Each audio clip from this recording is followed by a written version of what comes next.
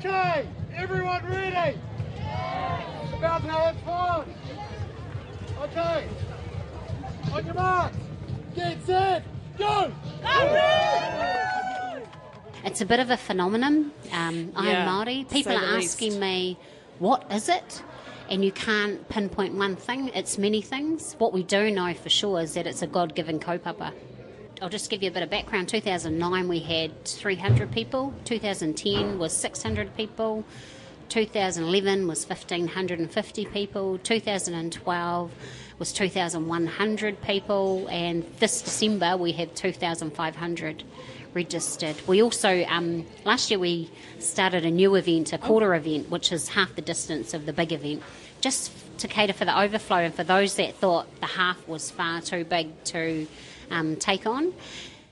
Now that was from September's Wellington Iron Māori Duathlon, and we heard from the creator there of Iron Māori, Heather Skipworth. Now one thing that is evident about Iron Māori is that support, the tautoko, which was echoed on a much larger scale this weekend as thousands descended upon Napier yesterday for the Iron Māori triathlon. Now for Nasir Mulligan, who grew up in the South Waikato, it will be his third time at Iron Māori. He explains how he keeps up the diet and fitness regime, taking it all in his stride. We are sitting at the Wellington Botanical Gardens at the moment, up near the cable car area, so it's just the entrance of the gardens, really. Yep. But there's heaps more to see. So we're actually in your office as well? Pretty much. So what do you do here? Besides the general maintenance from the normal standard gardening and looking after the lawns, of course, I also look after the grass collection and the harakeke collection. So you harvest? More look after them in a way.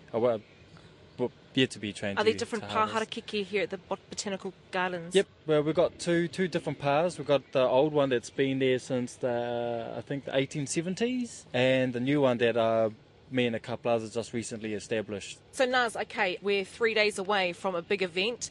This is the third time for you, Iron Māori. Tell us about why you entered Iron Māori.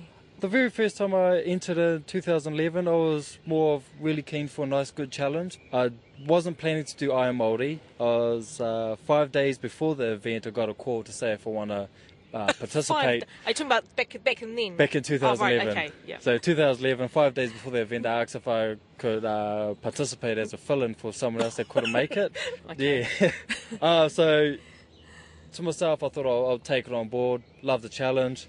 But from that point onwards, it inspired me to push myself not only physically, but to help support and motivate other people to get out there and get, be active. What kind of training do you do? What kind of mental and physical strategies do you have to kind of put on your daily schedule to get there?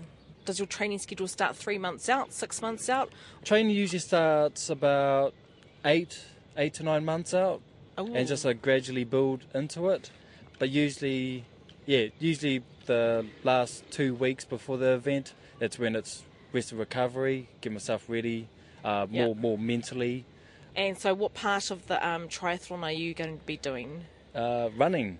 21 Ks. And so do you have a regular jogging or running schedule? I usually jog at least twice a week, and if not, I'll do swimming instead.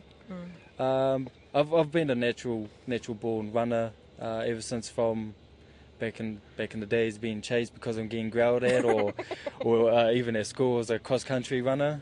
So we're at the Bot Gardens at the moment. Do you use this area as a bit of a training ground? Yes I do. So we've seen one runner go past.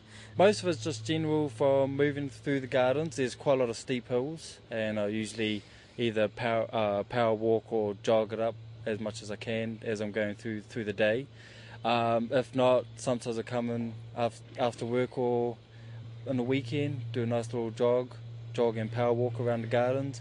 In a way, it's keeping an eye on what's happening and looking up for jobs for the week to come. Right, work/exercise.